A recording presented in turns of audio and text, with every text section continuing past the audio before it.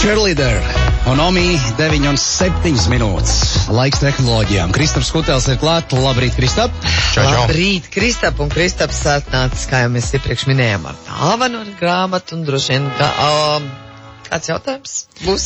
Zin kā, ar to jautājumu būs tā, ka jautājums būs pašās beigās. Tagad īstenībā par to grāmatu var pateikt, ja, kad grāmatas nosaukums ir Spēle sākas. Autors Ernests Kleins. Angļu valodā tas nosaukums ir Ready Player One vai kaut kā tā. Tā doma ir tāda, ka notiek mazliet drusku tālākā nākotnē, kad cilvēki ar virtuālās realitātes uzpariktēm, par kurām nu jau mēs esam runājuši pietiekami daudz, slēdzas klāt tādai virtuālajai pasaulē, kuras radītājs ir nomiris, un tā doma ir tāda, ka viņiem jāatmin viņa mīklas 3, visas grāmatas stāsta gaitā, un tad viņi uzvar un iegūst varu pār šo milzīgo virtuālo pasauli. Ir ļoti interesanta grāmata, patiešām es sen nebiju lasījis tik interesantu tādu daļu literatūras darbu, tā ka raidījuma noslēgumā man arī būs jautājumiņš, un tad arī cilvēks varēs arī vinnēt šo grāmatu, un pat ja šoreiz nevinnēs kursorā, man ir vakar palaist tāds konkursiņš, kurā var būt 3 grāmatas, tātad 3 cilvēki, un tur es gribēšu, lai komentāros cilvēki vienkārši norāda, kādas tehnoloģiju grāmatas viņi ir lasījuši, ja?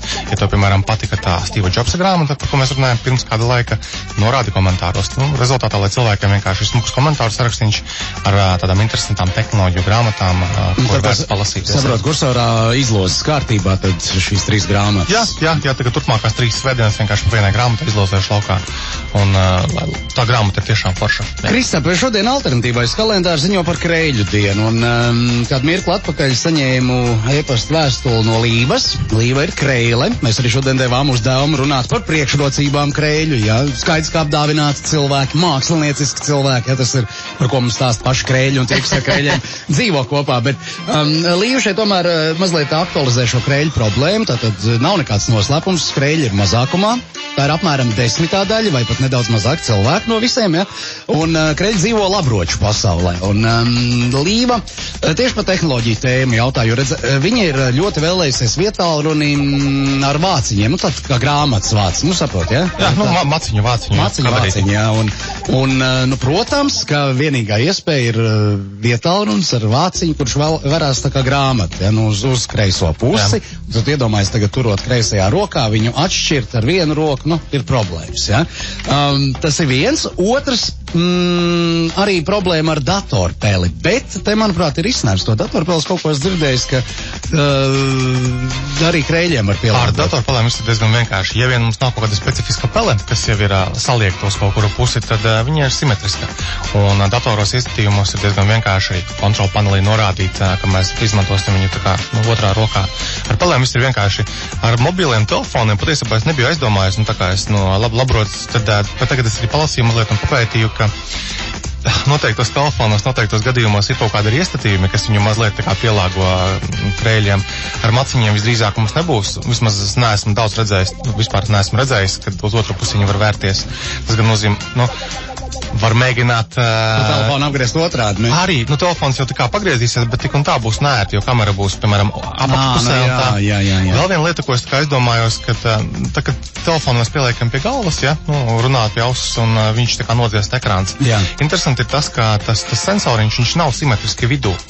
Un es domāju, ka Kreļiem varētu būt dažkārt varbūt kaut kā problemātiskāk, ka viņš kaut kā nenobācies tastatūru, ja, tajā brīdī. Jā, kaut ko viņš atspēdās, bet, tas laikam tikai ar testēšanu. Bet par to peli tur prasās pēc vienkārši sīkāk skaidrojumu konkrēti Līvai, un es pieļauju, ka ir vēl kāds Krēls, kurš to nezināja, tātad datorpeli, vienu šo simetrisko datorpeli jūs paši varat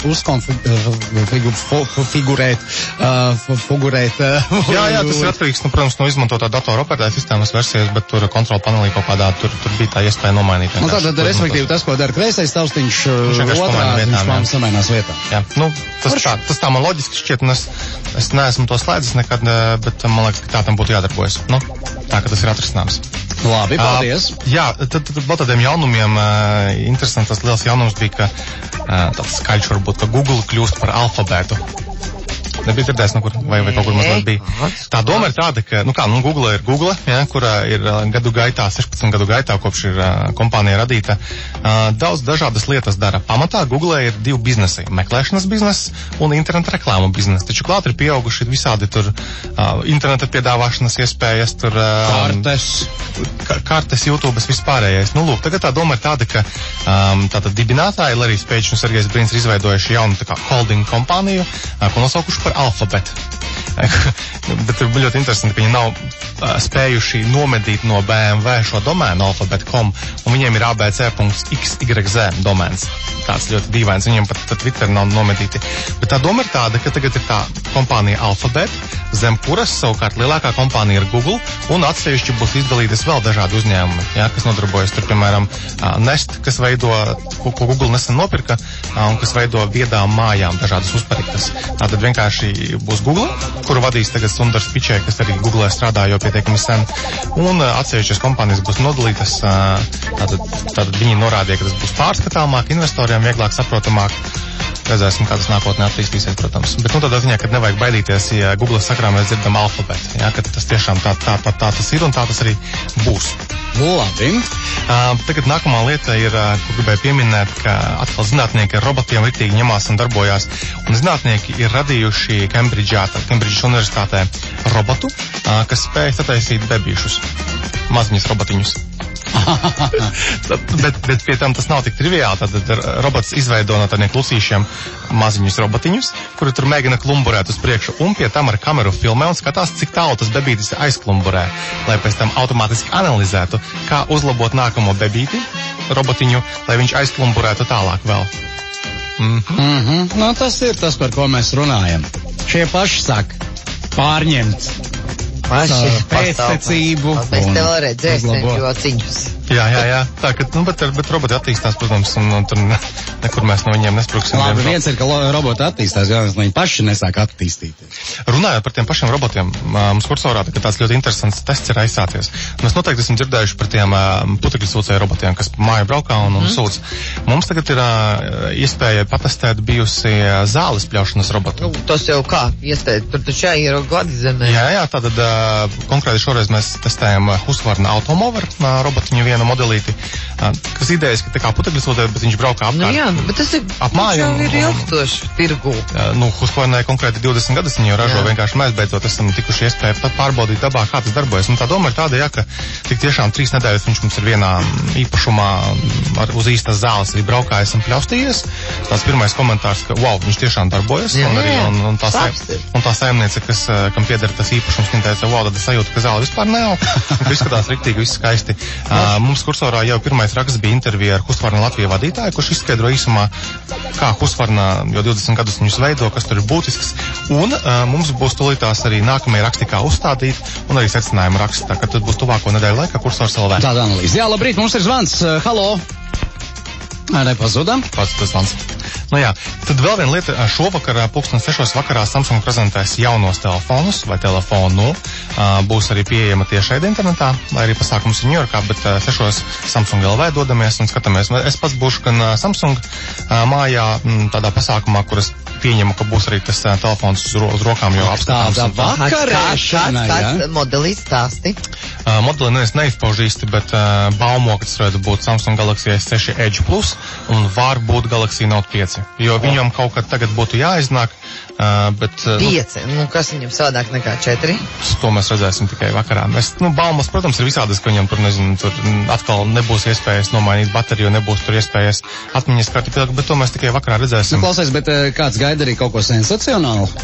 Sensacionālu, es domāju, ka mūsdienās īsti šobrīd neviens īsti negaida no telefoniem. Viņi attīstās, viņi paliek tur plānāki, varbūt tur tas un šitais, bet kaut kas wow. Lai gan, tā kā pētot informāciju par tiem Samsungiem, es atradu ziņu, ka Samsung patentējis interesantu tehnoloģiju, tādu hologrāfisko displeja tehnoloģiju, kad virs ekrāna, piemēram, ikoniņas nevis ekrānā ir, bet virs kaut ko tur peld. Oi. Tur, protams, tajā ziņā bija sensacionāli, ka tas būs Galaxy S7 nākamajam. Es pieņemu, ka tas nebūs tik ātri, ka būs jāpagaida vēl daži gadiņi, bet pēc tam noteikti pie tā tiek strādāts, un ka nemaz ne tik tālā nākotnē tie paši telefoni būs, kad kaut ko mācēs arī projicēt virs ekrāna. Vai ne? Jo par to jau filmās jau runā. Kādreiz tā statistika bija tāda, ka pasaulē tomēr vēl joprojām ir tā, ka Samsung telefonu lietotāji ir vairāk nekā iPhone telefonu lietotāji. Kā tagad ir, tu nezini? Nē, Samsung lietotāju kopumā ir vairāk, jo Samsungam ir, pirmkārt, miljards modeļu, un iPhone'am ir maz relatīvi to modeļu. Bet tas kādreiz, tieši nostrādā pretēji. Cilvēks apjūk modeļu priekšā un, Jā, bet Samsung jau ir samazinājis modeļu skaitu un tagad tā kā ir prātīgāk, jo bija viens moments, kad bija vienkārši bez mazvai katru mēnesi pa kādam modelim jaunam, pēc tam modeļa kaut kādas versijas, jau ir mazliet labāk arī. Un arī nelāga HTC tagad arī paziņojuši, ka viņi atlaiž pirmkārt darbiniekus atkal, un viņi samazina modeļu skaitu. HTC patiesībā diezgan drūmi redzēt, kā vienkārši grīt un gāžas, un tagad viņiem tur viss ir sliktāk kā līdz šim. Klausies, kā iet mūsu tālruņa ražotājiem? Kuram tieši no mūsu? Kas bija pie mums ciemos atnācis? Evelatus? Jā. Neesmu neko dzirdējis, bet man liekas, ka te telefoni joprojām maksā tik, cik viņi maksāja, tie 295 eiro. Neesmu informēts, ka kāds viņus arī pirktu, vai arī nepirktu, nezinu tiešām. Būs jāprātā patiesībā, kas tur notiek. Tas būtu interesanti, tomēr mazliet, mēs nesam tādu zinām atbildību, par to un pasakot līdz, kā tur veids. Vēl tāda interesanta lieta, ko es gribētu norādīt, ka Latvijā tāda darbība uzsācis jauns tāds savstarpējās autonomas tīkls, autolevi.lv. Doma nāk no Igauniem, cik es saprotu, bet tāda ideja tāda, ka jums ir mašīna, ko mēs varbūt mazāk izmantojam, un tad mums ir servis, kurā mēs varam šo mašīnu tā kā izīrēt citiem cilvēkiem. Tos, ko iepriekš ir darījuši, piemēram, ar SSLV vai kaut kādām citiem rīkiem, tagad vienkārši atsevišķi servisiņš. Pasaulē tas nav nekas jauns, un ir arī pietiekami populāri daži servisi, bet mūsu pusē, tāda atsevišķu servisu nav bijis. Tā kā par to var arī uzmest aci. Kāds saucās? Autolevi.lv. Autolevi. Jā. Es rīt tiekos ar tiem puikām, kas viņu veido, noteikti būs jāpajautā, kāpēc tāds nosaukums un ko tas nozīmē no Igauņu pasaules. Lūk. Tālāk vēl viena tāda interesanta lieta, ka kosmonauti beidzot izaudzējuši savā tajā kosmosa stacijā ēdamas lietas. Es kaut ko par viskiju dzirdēju. Viskiju noteikti nav izaudzējuši vēl, vai sagatavojuši, bet viņi ir izaudzējuši beidzot zaļumus kaut kādus tur salātlapiņus, kuras gan viņiem nabadzīgiem ir augušas tur mēnesi, un viņiem tur jānotīra ar kaut kādiem līdzekļiem, lai viņi varētu ēst viņu, bet jebkurā gadījumā NASA jau no 2002. gada mēģina kaut ko izaudzēt kosmosā. Tas viss ir paredzēts īpaši tālā misijā, kad beidzot tie cilvēki izdomās lidot uz to Marsu, lai viņi nesajūtu prātā no tām paciņu ēdieniem vai tūbiņu ēdieniem, lai viņi kaut ko var izaudzēt arī. Taču savu tomātiņu tur uz raķetes šitās te palodzes, vai ne? Tā saulīt tāpat spīd reiz. Jā, kaut kas tur spīd, jā, tā ka tas būs. Un atkal, ja mēs minējām par Samsungu, tad atkal baumas ir, ka jaunie iPhone būs 9. septembrī. Kaut kad viņi rudenī būs, redzēsim, vai 9. septembrī. Pirmai skolas dienai, tātad nevaram pienācīgi sagatavoties. Pirmai skolas dienai pēc tam noteikti, ne. Aizies kā muļķis. Jā, ar veco 6. iPhone. Vai kaut Evelatus var nopirkt, vai Just vai Blaster 2 var nopirkt viņiem, un tad Ziemassvētki pienāks, viņš būs jau pirmo semestri, nomācījies normāli. Skatīsimies, kā būs nomācījies, jā? Pirmā klasē, pirmajā semestrī. Dod diez, ka viņš nepazaudējās. Kāds ir mācības? Kā tāk mājās. Nepazūd skolā. Neiero melnajā caurumā. Es zinu, ka ļoti daudz radioklausītāji grib pacīnīties par tevis minēto grāmatu ar nosaukumu Spēle sākas. Spēle sākas, jo spēle sākas arī radioetrā. Cīņa par grāmatu, kuru saņems kāds no mūsu radioklausītājiem telefona studijā 6744 7744. Jūs pirmajā brīdī varat apjukt, ka šo grāmatu turat savās rokās, jo tur uz vāka var atrast arī Kristaps Kuteļa vārdu, un vienu brīdi pat rodas jautājums. Ka viņš ir autors. Bet vēl nav. Vēl nav. Labi. Halo, kas mums zvana? Kā jūs sauc? Labrīt. Artur, labrīt. Noslēdz lūdzu radio fonā, lai mums tā baudām saruna. Artur, un te būs arī uzdevums. Jā, uzdevums pēc tam vienkārši. Kas ir izdevējis? Kas ir izdevējis latvisko to versiju šai grāmatai? Oi. No. Nebūs? Nebūs. Google, kuri Google ātri ņemies? Nu, tagad nākamais ātri skrējais. Jo vienīgais pie Kristapa mēs ļaujam klabināt klaviatūru Kristapa raidījumos, es varat meklēt pareizās atbildes Googlā. Labrīt, jūsu vārds. Pazudam. Tā, halo radio, Zoopasta. Labrīt. Māris, lūdzu. Varētu vēlreiz pateikt grāmatas, nedzirdēju. Grāmatas nosaukums Spēle sākas. Kas ir izdevniecība? Kas ir izdevusi šo latviskoto variantu? E-grāmatas. E-grāmatas. Nē, nu nav. Izdevniecības nosaukums. Nevaram ieskaitīt. Tehnoloģiju rubrikas, Zoopasta, labrīt. Labrīt. Jā, labrīt. Mans minējums būs zvaigzne ABC. Nē, šoreiz nav. Tā, nosauciet savu vārdu. Labrīt. Halo. Rādies ļoti grūts jautājums. Labrīt, kā jūs sauc? Kaut kas tur nav. Bet nu jau būtu jābūt saguglējušiem. Tagad jau bija jābūt daudz kaut. Labrīt, kas mums zvana? Līga, lūdzu jūsu versiju par izdevniecību. Jā, Rozi. Nē. Nu, kas te notiek? Kas man pacīnīs? Labrīt, halo. Labrīt, vai tā būs Jumala? Arī nav. Jumala. Es varu pateikt mazliet priekšā, ka šī izdevniecība izdevusi ir kādas populāra autora, tāda Džordža R. Mārtina darbus. Latviskotus. Halo, kā jūs sauc? Palīdzēji. Halo, jā, kā jūs sauc? Anda. Varbūt jūs zināsiet, kas tā par izdevniecību. The White Book. Nu, bet, protams, jā, tātad izdevniecība White Book, izdevusi šo latviskoto foršo grāmatu, ar to arī apsveicam. Saguglējām vai zinājām? Paldies. Saguglēju gan. Nu, saguglējām.